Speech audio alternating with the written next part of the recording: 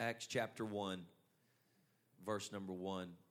The former treatise have I made, O Theophilus, of all that Jesus began, both to do and teach, what he did and what he taught, until the day in which he was taken up, after that he, through the Holy Ghost, had given commandments unto the apostles whom he had chosen, to whom also he showed himself alive after his passion by many infallible proofs, being seen of them for 40 days, and speaking of things pertaining to the kingdom of God.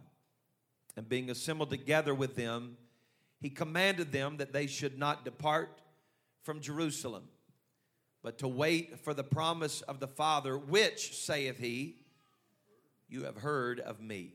For John truly baptized with water, but ye shall be baptized with the Holy Ghost not many days hence.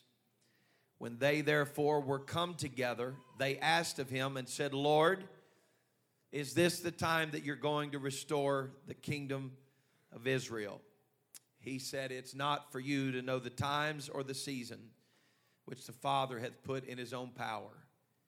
But you shall receive power after that the Holy Ghost is come upon you, and ye shall be, somebody shout it. Shout it again. Witnesses unto me both in Jerusalem and in all Judea and in Samaria and unto the uttermost part of the earth. And when he had spoken these things, while they watched, they beheld, they saw it, he was taken up, and a cloud received him out of their sight. I got a feeling the next time he passes through a cloud, it's going to be a joyous day. Can you imagine? When the Lord himself shall descend from heaven with a shout, with the voice of the archangel. Woo! Y'all better quit it or I ain't ever going to get to preach. I want to preach to you tonight. It's going to sound like a crazy subject, especially if you're a member of this church. I'm your pastor and you know me. You know I like to have church. I'm going to preach to you tonight. I want to be in a dead church. I want to be in a dead church. You may be seated in Jesus' name. I know some of you are thinking right now, I've lost my mind. I know you're thinking, what in the world is he doing? There was a gentleman by the name of Dietrich Bonhoeffer that was a martyr. He was hung by a noose in a concentration camp. I don't know exactly where he lined up on all of his doctrine or whatever, but the man is very much quoted through history. I've read a lot of his stuff and came across a lot of his quotes and sayings. But one that always stands out to me that I just can't seem to shake, and every time I read it, it shakes me, is that he said, when Christ calls a man, when Christ calls a man, he bids him come and die. When Christ calls a man, he bids him to come and die. I want you to think about the picture of a man who was hung by a noose because he would not renounce what faith that he had. And then take a look at modern Christianity that says martyrdom. What's that? I would rather just go to a church that'll preach what I want to hear. Let me do what I want to do. Live how I want to live. And then just tell God to deal with it. When the trumpet sounds, we're all just going to go together. I know that Bonhoeffer said that it was Christ calling a man to die, but he did not coin that phrase. He may have coined that phrase in the verbiage in which it was spoken, the vernacular in which you and I read, but it was the Messiah himself who said that if any man come after me, let him deny himself, take up his cross, and follow me. There is a reason why the gospel message that was delivered in the Holy Scripture is that of the death, the burial, and the resurrection of Jesus Christ.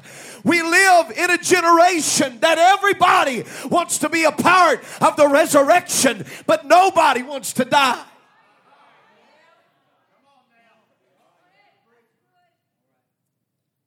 Everybody wants the promised land, but they still want Egypt.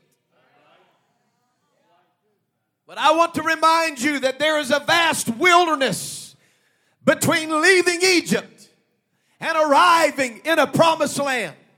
For the children of Israel, it took 40 long years. I don't know how long it's going to take for the church of the living God. But if I could have just a little bit of latitude to preach to you tonight on the last evening of this anniversary service, I want to tell you that sometimes I have great fear in my heart when I look at the direction that some of our churches and pulpits and platforms are moving. Because it seems to me the closer we get to the promised land, that the more we are turning our face in the direction of what God has already brought this movement out of and what God has brought this church out of. And we declare with our mouth that we love Him. Yet in the very next breath we declare that it costs too much to have revival and it costs too much to be in an apostolic church. I want to tell you right now, whatever it costs us, it'll be worth it all when we stand on streets of gold.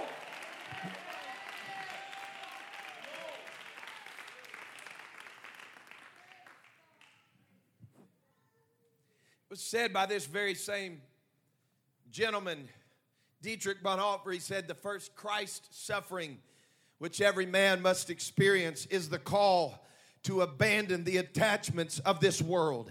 The call of Christ, the call to die, sets up a barrier between man and his natural life. We're a people that declare we love the supernatural. We love to glory in the fact that we still believe in miracle signs and wonders. That we still believe this morning.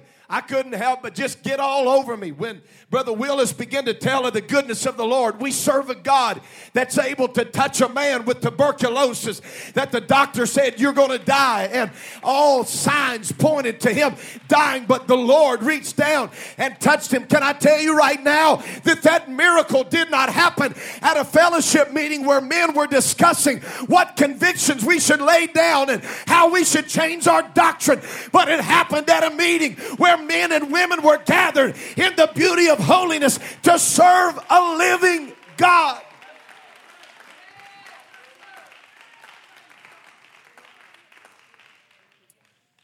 I've wondered so many times what people around the world, other religions, I've been blessed to travel a lot of places, and I've often wondered that if people would just be brutally honest with us, what do they think about us? What do they think about Christians? You know, I've heard people talk about things like, this is going to make people uncomfortable, but I've heard people talk about things like Anton LaVey, who was the head of the Satanic Church, the Church of Satan. And he said things basically along the premise that he's thankful that Christians don't really believe what they say they believe. He said, I'm thankful that Christians don't really believe what they say they believe, because if they did, we wouldn't have a chance.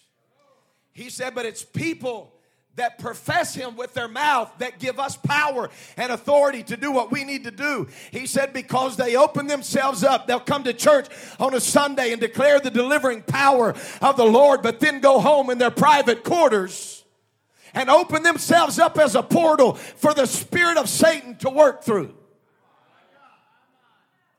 So I know what the Satanists think of us.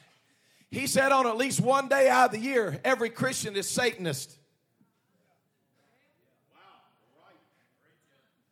See, y'all thought I wasn't going to talk about it because it's over. He said every Halloween, Christians turn into satanic worship for at least one day out of the year. Well, I'm glad to tell him not every Christian does.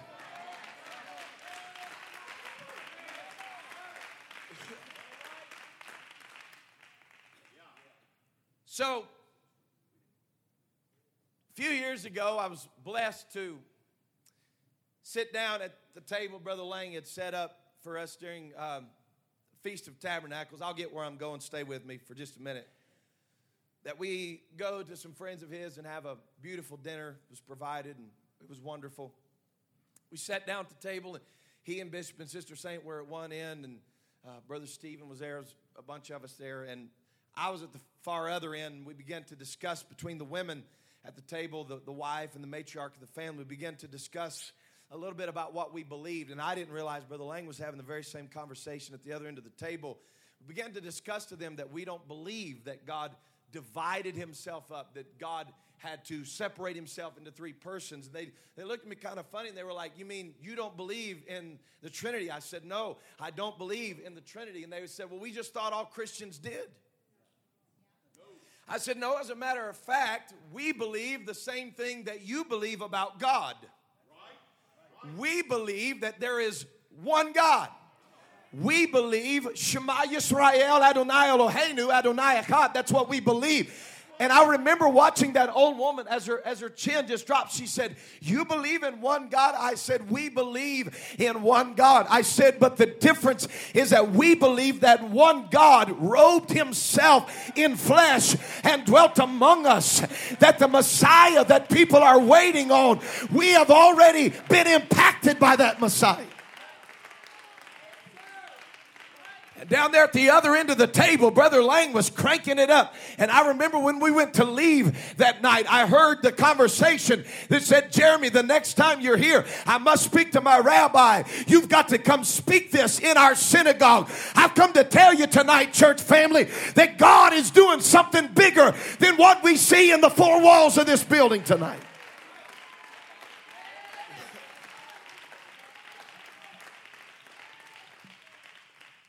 So the other day, I finally found a rabbi that was completely transparent. He wasn't talking to me. It was on a video recorded. And someone asked him the question. He said, what do you think about Christianity? So stay with me right here. He said, the problem that I have with Christianity as a Jew, he said, is that very simply, the difference in Judaism and Christianity is that we believe as a Jew that God called us to serve him. He said, but the common thread of Christianity is that we have been called for God to serve us. You can be dismissed. Think about that. He said the vast difference is that the commandments that God gave us, it's not a burden to us. It's something that we do because we love him. And all of a sudden, my Holy Ghost radar started going off. He said we don't do it because God serves us. We do it because we want to serve the Lord. He said it seems that the message of Christianity is, what can God do for me? What can the church do to serve me? What can the church do to help me? He said, I want to do everything I can to serve God. Can I tell you right now that in the book of Acts, the 2nd chapter, it was men just like that. The only conversion that they had was believing that Jesus was the Messiah. The first century church was not a church that desired to be served by God at all. They didn't desire to be served by God. But over time, the question began to be asked among men, what can God do for us? I saw the most powerful quote the other day. It said the early church asked the question, what must we do to be saved? The 21st century church says, what can we do and still be saved?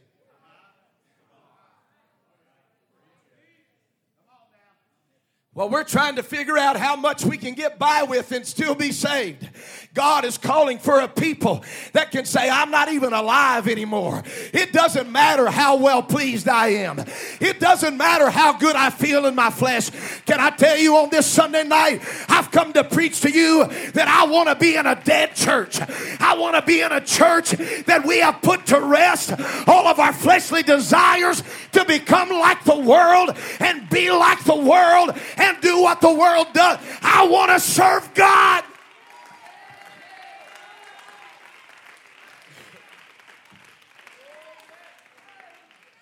We've come to a unique crossroad in Pentecost. And that crossroad in Pentecost is very simple.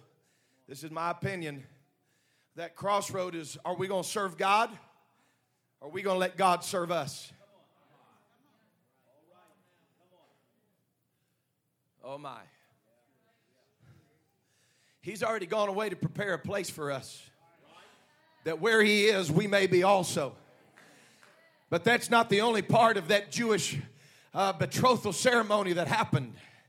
Whenever that woman said yes to that man, and he went away to prepare a place. No, they hadn't consummated the marriage, but she considered herself to be his bride. And it is said that that woman would take a long veil and she would put it over her face whenever she would go out into public places so that everybody in public would know, I am no longer my own. I don't belong to another man. I have chosen one man, and that will be the man that I live with for the rest of my life or his life. What are you saying, Pastor? I'm saying the very first thing that that woman did was let the whole world know I'm off the market and I'm not looking for anybody else. I want to tell you, apostolic, something tonight. It's about time that we as the people of the name stop trying to figure out how close we can get to dating without it really being dating.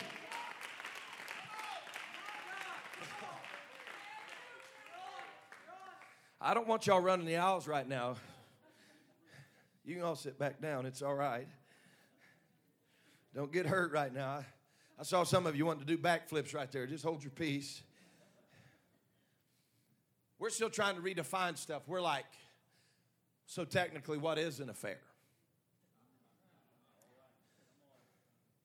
Well, I can tell you right now, I've been tanking up on the last few years reading all this stuff about how to be a better pastor and help people with their marriages and all that stuff. And I'm going to tell you right now, it gets crazier and crazier all the time. It is absolutely insane when you start reading the stuff that happens. You know what?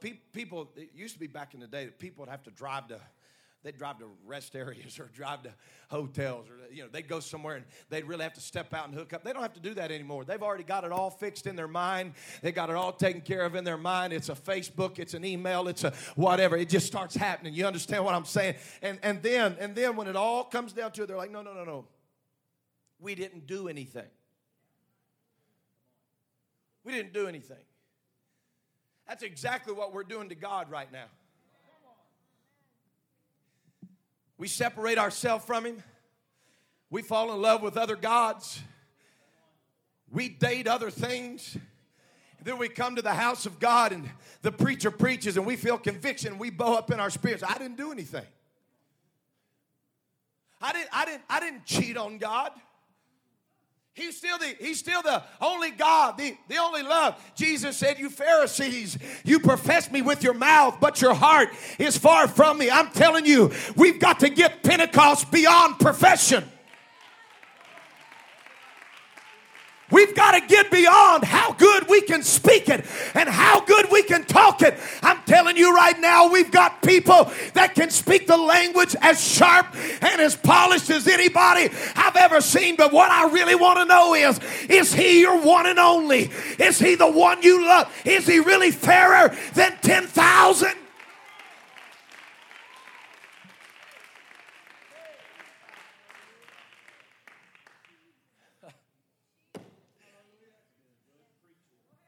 You know that up until Pentecost, Up until Pentecost, the only record we have in biblical history is that all the Jews were still doing the same thing at Pentecost that Moses told them to do. When we close out the Old Testament, there's 400 years of silence. You understand what I'm saying? There was no aberration in their way. They weren't trying to figure out what they could get by with but still be called a Jew. But the Bible said that the first time the Lord speaks from heaven is when Zechariah is standing at the altar offering incense, and the angel of the Lord shows up and says, I've heard your prayer. Don't be afraid. You understand what I'm telling you right now is that the father of John the Baptist was still doing what his father did, what his grandfather did, what his great-great-grandfather did, and he never asked any questions. He said, I want to be whatever I've got to be to still be a part of the kingdom of God. Can I tell you, it's not time for us to figure out how to resurrect the old man in Pentecost and let him live. I want to be in a dead church.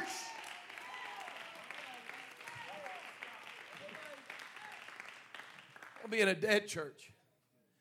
I preached in this church some time ago about these crazy false doctrines about the resurrection. Y'all remember some of that? Yeah, I remember that. The twin theory, that Jesus actually had a twin brother, that they were separated at birth, and that Jesus didn't really resurrect, but that Jesus was dead, and that when his twin brother came to Jerusalem, he found out about his brother's passing, and they looked enough alike that he had some men go remove the body of Jesus from the tomb.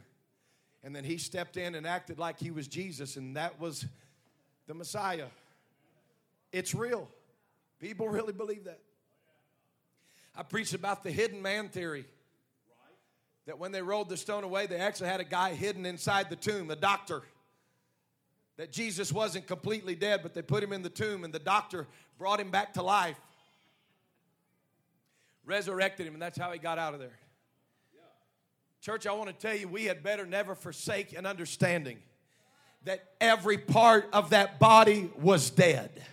From the tips of his hair all the way to the tips of his toe, he was absolutely, positively dead. When they laid him in a tomb, there was no heartbeat. When Jesus said, it is finished, it was finished. But that tells me one thing. You cannot call yourself a part of the body of Christ and not be crucified. If you're going to be a part of the body, you've got to be crucified. You've got to die to your flesh. What I'm saying to you is that if Jesus did not die, then he did not resurrect. But we are a church that lives in the resurrection power of Jesus. There are people in this room tonight that if Jesus wouldn't have really died and would not have resurrected, your funeral would have been preached a long time ago. You would have already been in the earth. Amen. You would have been dead and gone. But because of the resurrection, you are alive because he is alive.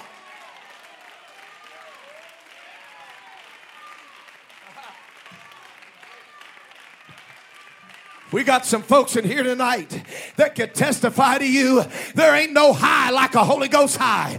You ain't never been drunk till you've been drunk on new wine. I'm declaring to you tonight, I'm glad that I'm part of a dead church. I still believe in repentance. I still believe in dying.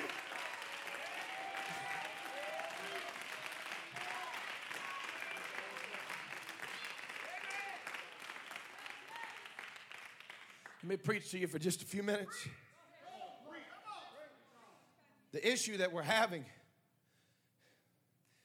is that we have turned dying, repentance, into a prayer that's prayed rather than a life that's lived. And we have told people if you'll confess with your mouth and believe in your heart, then you're saved. I don't mean at all tonight to sound redundant like I'm a broken record. But I'm pretty sure that James set the record straight when he said, thou believest in one God, thou doest well. He said the devils also believe and they tremble. I want to tell you that just because somebody believes he's God doesn't mean they're saved. If that's all it took to be saved, then Lucifer would be saved. But I'm declaring to you, in this generation, we need somebody that'll stand up and declare that you don't just come to the altar, say a little prayer, and go about your life. I want to be in a dead church.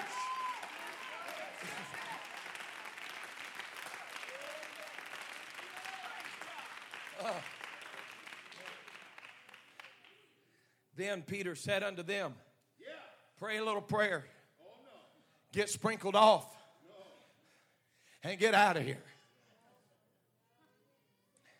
I can't tell you how many times I've played the conversation over in my mind, almost on a daily basis, that Brother Stephen had, speaking of a professor in school, that said that as long as you tell people you don't have to do anything to be saved, they won't do anything. Yet we look at the world and we think, oh man, this costs too much. I want to ask you sometime, when was the last time you sat down and started counting the blessings and the goodness of God? I walk through my house when nobody else is awake, Pastor. I lay hands on my kids. They don't even know I'm in the room. And I walk in there and say, God, I thank you that my kids are healthy. I thank you that my children are healthy. I lay my hands on the walls of that house and I say, God, I thank you for a home and for a shelter. I get up out of the bed and I put on my house shoes and I say, God, I want to thank you that I can afford to put on a pair of socks. And I walk over to that refrigerator and I open the door and I think, God, you've been so good to me. I look out in the driveway and I see those vehicles and enough money to put fuel in the vehicles, and I begin to count the blessings of God. When was the last time you counted blessings? It's been a while. If you say God is too expensive. Because I'm declaring to somebody in the house tonight that your worst day in the church is by far better than your best day without it. I don't want to be a part of a living, moving organism that's still in love with this present world. I want to be in a dead church that is so hungry for revival, we'll do whatever we've got to do to have revival.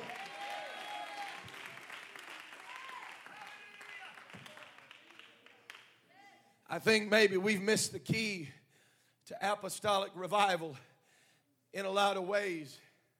Because when we start praying for revival, we start praying for God to move. God send harvest. God send revival. God send souls. And all the time the answer is written right in the scripture. He said, when you pray, pray like this: Our Father which art in heaven, hallowed be thy name. Let thy kingdom come and thy will be done in earth as it is in heaven. He said, Peter, if you bind it on earth, then I'm going to bind it in heaven.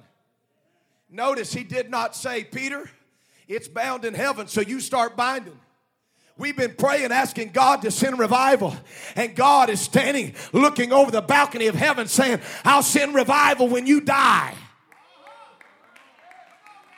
When you quit trying to figure out how much sin and worldliness you can have and still have revival, I'll send revival. Heaven does not come down in the midst of confusion. Heaven does not come down in the midst of doubt and trying to figure out what we can get by with. I'm telling you, I'm glad that I'm in a dead church.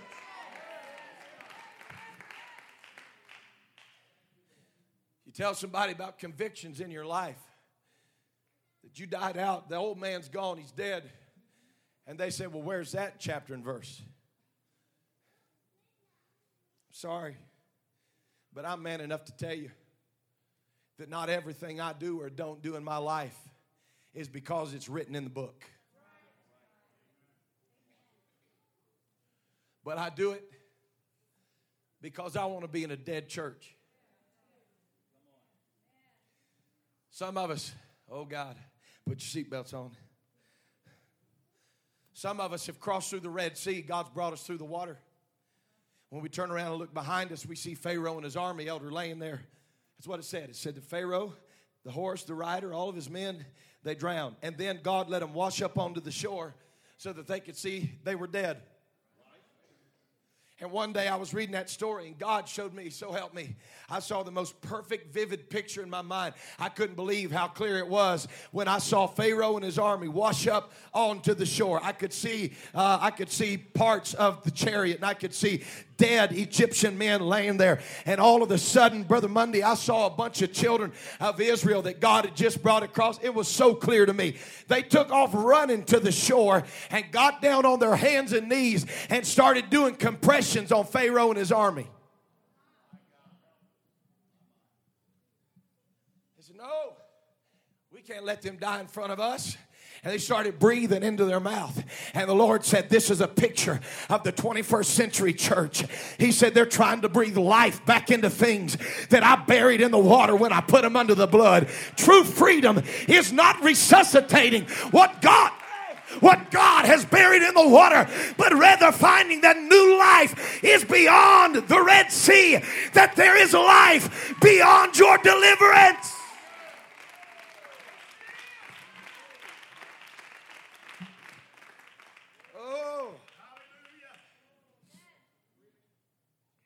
I'd rather just be a part of something that doesn't cost me so much. You know what? I would too. If there was any hope of anything beyond comfort. Am I making sense? I don't want this to sound ugly at all, but I'm just saying the reason why we can make religion sound so good to people and tell them it doesn't cost them anything and they can just keep on living however they want to live is because that makes them feel good right now. But where are the firebrand preachers that'll still stand up and declare what Jesus said, not what the bylaws of a Pentecostal organization said? Jesus said, except a man born again of water and spirit. Born again? What do you mean born again? I'm saying if you're born again, something had to die. If you're born again, you can't be born again but still firstborn. I figured it'd be pretty tough in here tonight, but not this tough.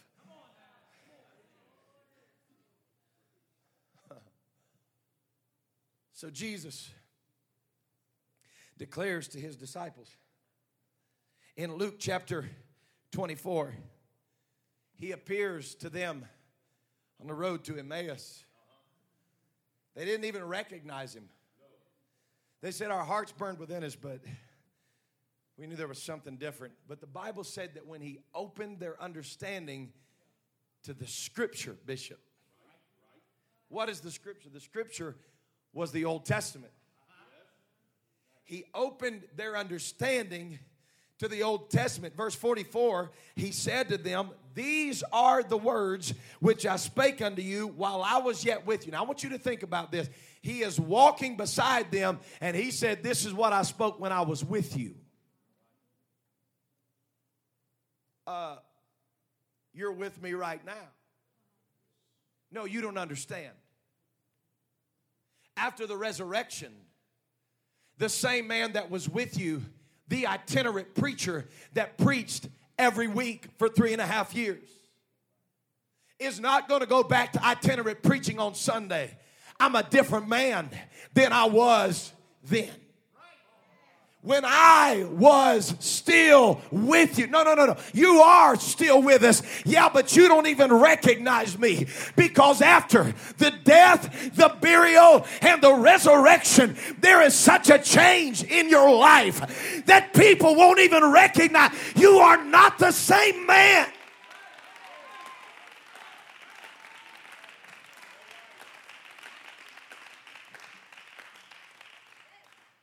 Well, I was with you that all things must be fulfilled. Watch, he divides the Old Testament up into 3, not the popular 2, the law and prophet. He said that were written of the law of Moses and the prophets and in the Psalms concerning me. You can teach me out of the Old Testament. What I'm saying to you is before he ever drew his first breath, Isaiah said that his name would be called Wonderful, Y'all are preaching so good. He had never drawn his breath in Bethlehem. And Isaiah said, his name shall be called Wonderful, Counselor, the Mighty God, the Everlasting Father, and the Prince of Peace. If you want to know who I am, you've got to know what I fulfill.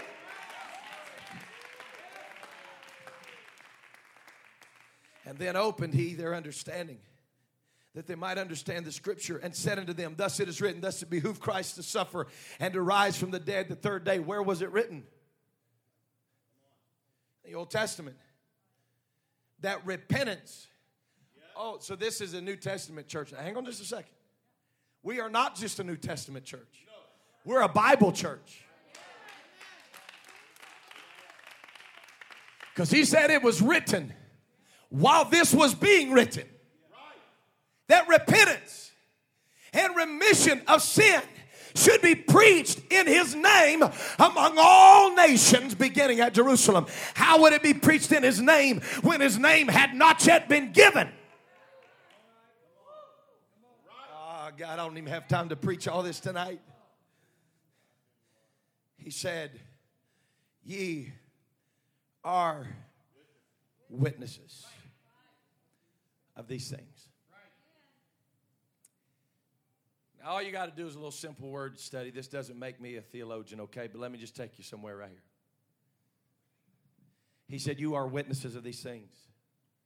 This is the very same word that I read to you tonight in Acts chapter 1 and verse 8. You shall receive power after the Holy Ghost comes upon you. You shall be witnesses. You said it to me tonight. One simple look in a concordance, in a dictionary, you're going to find out the original language of this. You are witnesses. That the word is, you are martyrs. You shall be martyrs unto me. Beginning at Jerusalem, Judea, Samaria, and the uttermost parts of the earth. He said when you get Holy Ghost power, something's going to die in you. If you're going to walk in Holy Ghost power, you're not even going to be visible to the world. When they look at you, it's not going to be by might. It's not going to be by power, but it's going to be by my Spirit. You want to know why I want to be in a dead church? Because there's power in a dead church.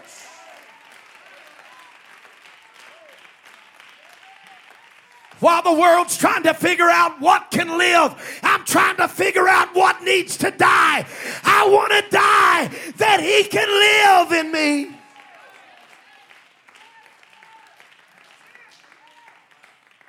Pastor, what are you talking about, man? This is crazy. What is this language? It's not new.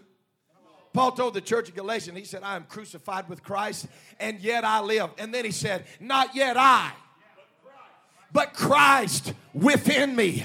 I'm declaring to you right now that I want to be so dead that when people look at me, they say, surely that's got to be one of Jesus' kids.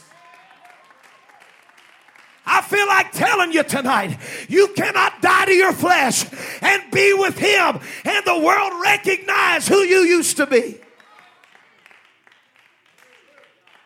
We used to preach a gospel that'd clear out every nightclub in town. Now we just preach going to the nightclub. We'll see you Sunday. Oh, boy. I believe, if I'm not mistaken, it was Charisma Magazine, I think. Don't quote me on the source. I've told some of you this story because it blew my mind. I got in the magazine and I started reading. They were showcasing people that started ministries in their church. And Pastor Simon, this guy, they were interviewing him. His testimony was that when he came to the Lord, he was looking for something he could do to have a part in the ministry in the kingdom of God. And he said one of the few things that he was really passionate in life about was smoking cigars. He had a lot of money. He smoked really fine cigars. And so Brother Gill, he bought a building or leased a building in a strip mall. He renovated the inside and made it a beautiful cigar lounge with a humidor, whatever. You walk in there and everything was, the humidity was right. And he had all the cigars. And he said, I wanted to do something for God, so I opened a cigar business. And he said, every week we do a Bible study and sit around the table and smoke our cigars and talk about the Lord. I just heard somebody back there say, man, that sounds like a good idea. I love the smell of those things.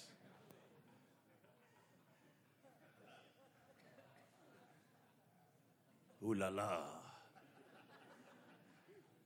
I like the Cuban. Somebody just felt their call to Cuba to be a missionary, didn't you? It's unbelievable. We got groups now that are getting together on their Bible study night, social drinking together. I received a phone call from a man that used to attend this church. He's moved off to another state. He called me today and he wanted to know what the scripture said. He said, somebody told me this week that Jesus was a drinker. Is that true? I said, huh? He said, they told me Jesus drank wine, so we can. I said, bro, I'm going to tell you right now. Jesus didn't do Bartle and James. Is that even a brand anymore? I don't even know. Jesus didn't do wine coolers. He didn't do that. I'm going to tell you, we are so crazy trying to find loopholes in the scripture to do what our flesh loves. I can't figure out why somebody that's been delivered from alcohol would be trying to figure out how we can social drink and still be saved.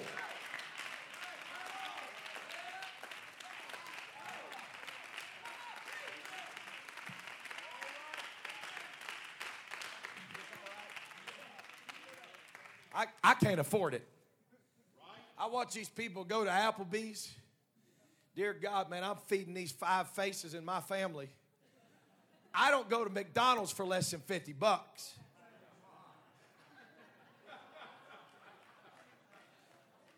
I went to Taco Bell the other night, and my girls were like, Daddy, I'll take that. It's cheap. I'll take that. It's cheap. And the lady goes, that'll be $27.95. Please pull around. I'm like, excuse me? $30 for not so meat?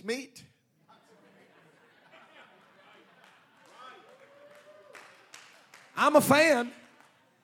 I'm just telling you, it's crazy. And people will sit down at a restaurant, $10, $12, $13 a drink. Bring me another one. Bring me another one. And then they get mad at people that say, I saw the revelation. 10% of my income belongs to God. And they get mad when they make $150,000 a year and they're broke, but some child of God makes $50,000 a year and they're blessed with a house and a car. They got more. Oh, you don't want to help me preach. There's a revelation to this thing. I have never seen the righteous forsaken or his seed begging bread. I'm glad I'm in a dead church.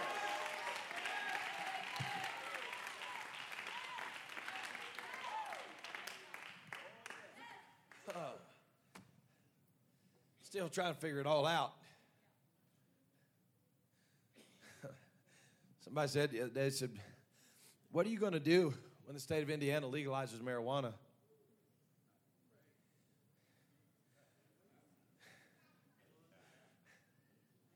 I was like, what do you mean, man? You mean it's illegal, bro? You want to go to Taco Bell?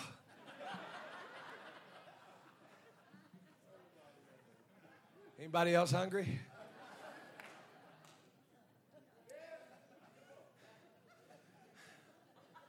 Oh, God, you're all dismissed. Just go home. My answer was, well, we've already took heroin, put it in pill form.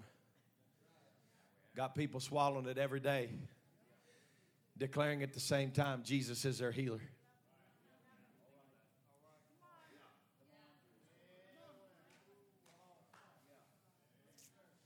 Are y'all ready for this? I said, I'm glad to be part of a dead church. It's hard to pray off what you can prescribe.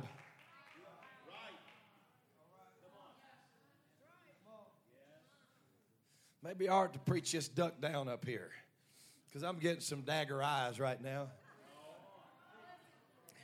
Are you saying medicine's not effective? No, what I'm saying is if it's the first thing you run to, every time you feel a dark cloud come over you, you have lost your authority in the Holy Ghost. What do you think people did before they had a medicine cabinet full of legal drugs that changed and altered people's realities? They hit their face and they declared, greater is he that's in me than he that's in this world. When you go to a dead church, you've died out to that old man. That old man is crucified. I may get depressed. I may have dark days, but I've got the Holy Ghost and the fire, and it's keeping me alive.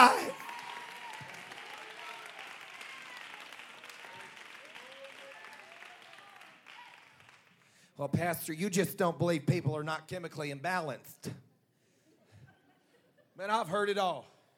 Smartest people in the world go to college for 6 months and know everything there is to know. Well, people need those drugs. Well, they need Jesus. And if they come to Jesus and still have problems and can't afford it, I'll help them get their drug. But if you'll give Jesus a chance, it may blow your mind what happens when you come out of the haze and the stupor of a drug-induced halfway coma and declare, I believe that this Sunday night I will be healed. I will be delivered. I will be set free. I want to be in a dead church.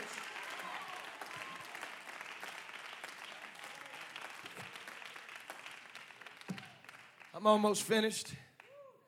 Oh, God.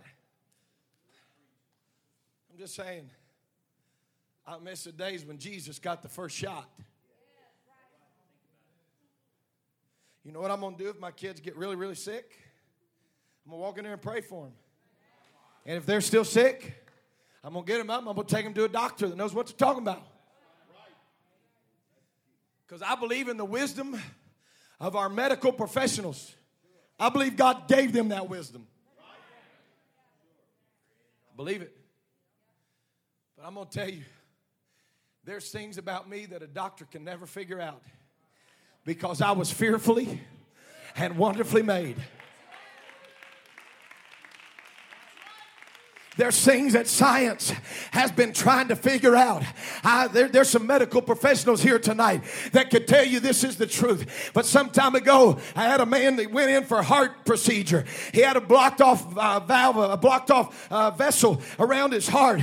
And when they got him there to do the surgery, the valve that was blocked, the artery, whatever that was blocked, another one had grown out of his heart and went around the broken piece. And I'm going to tell you right now, there is no medicine that can do what the Creator can do. I'm declaring to you that the God who created heaven and earth in 6 days is in this house tonight. He is able and willing to heal and deliver and set free. You're in a dead church, a church that believes there is life beyond deliverance.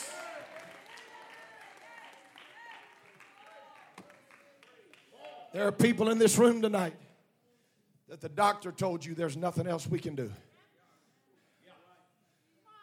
But in one service, ain't nobody going to help me preach up in here right now. I feel it in the house right now. I'm telling you, I feel it. I just felt something shift in this room about 3 minutes ago. I feel authority in the room right now. I feel healing. There is an angel standing up here with me right now that just keeps pushing me. I'm telling you, I feel the Holy Ghost and I feel the healer in the house right now. I said I feel the healer in the house right now. I'm looking for somebody that'll take that mentality that says I'm hopeless.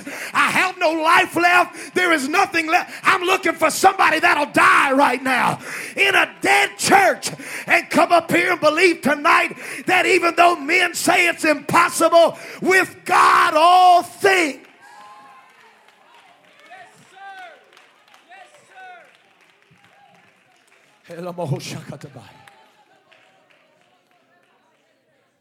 Elder, you said it this morning. How in the world could God turn water into wine? Are you kidding me? Yeah, but the molecular structure is completely different in water and wine. Yeah, but He's the creator. They've already said, Pastor, there's nothing else they can do for me. I don't know how else to break that down to you. They're done. Yeah, but He's just getting started. You feeling it, bro? I feel the authority of the Holy Ghost in here right now.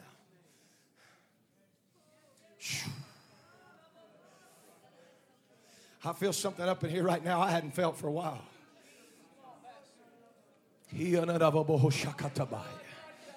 You mark it down. God will be glorified from this meeting this weekend. God is going to do something in this meeting this weekend that only He can get the glory for. I feel faith in this room right now. I feel faith in the house right now. I'm declaring to every spirit of infirmity, every cancer, I declare to you, greater is He that's in us.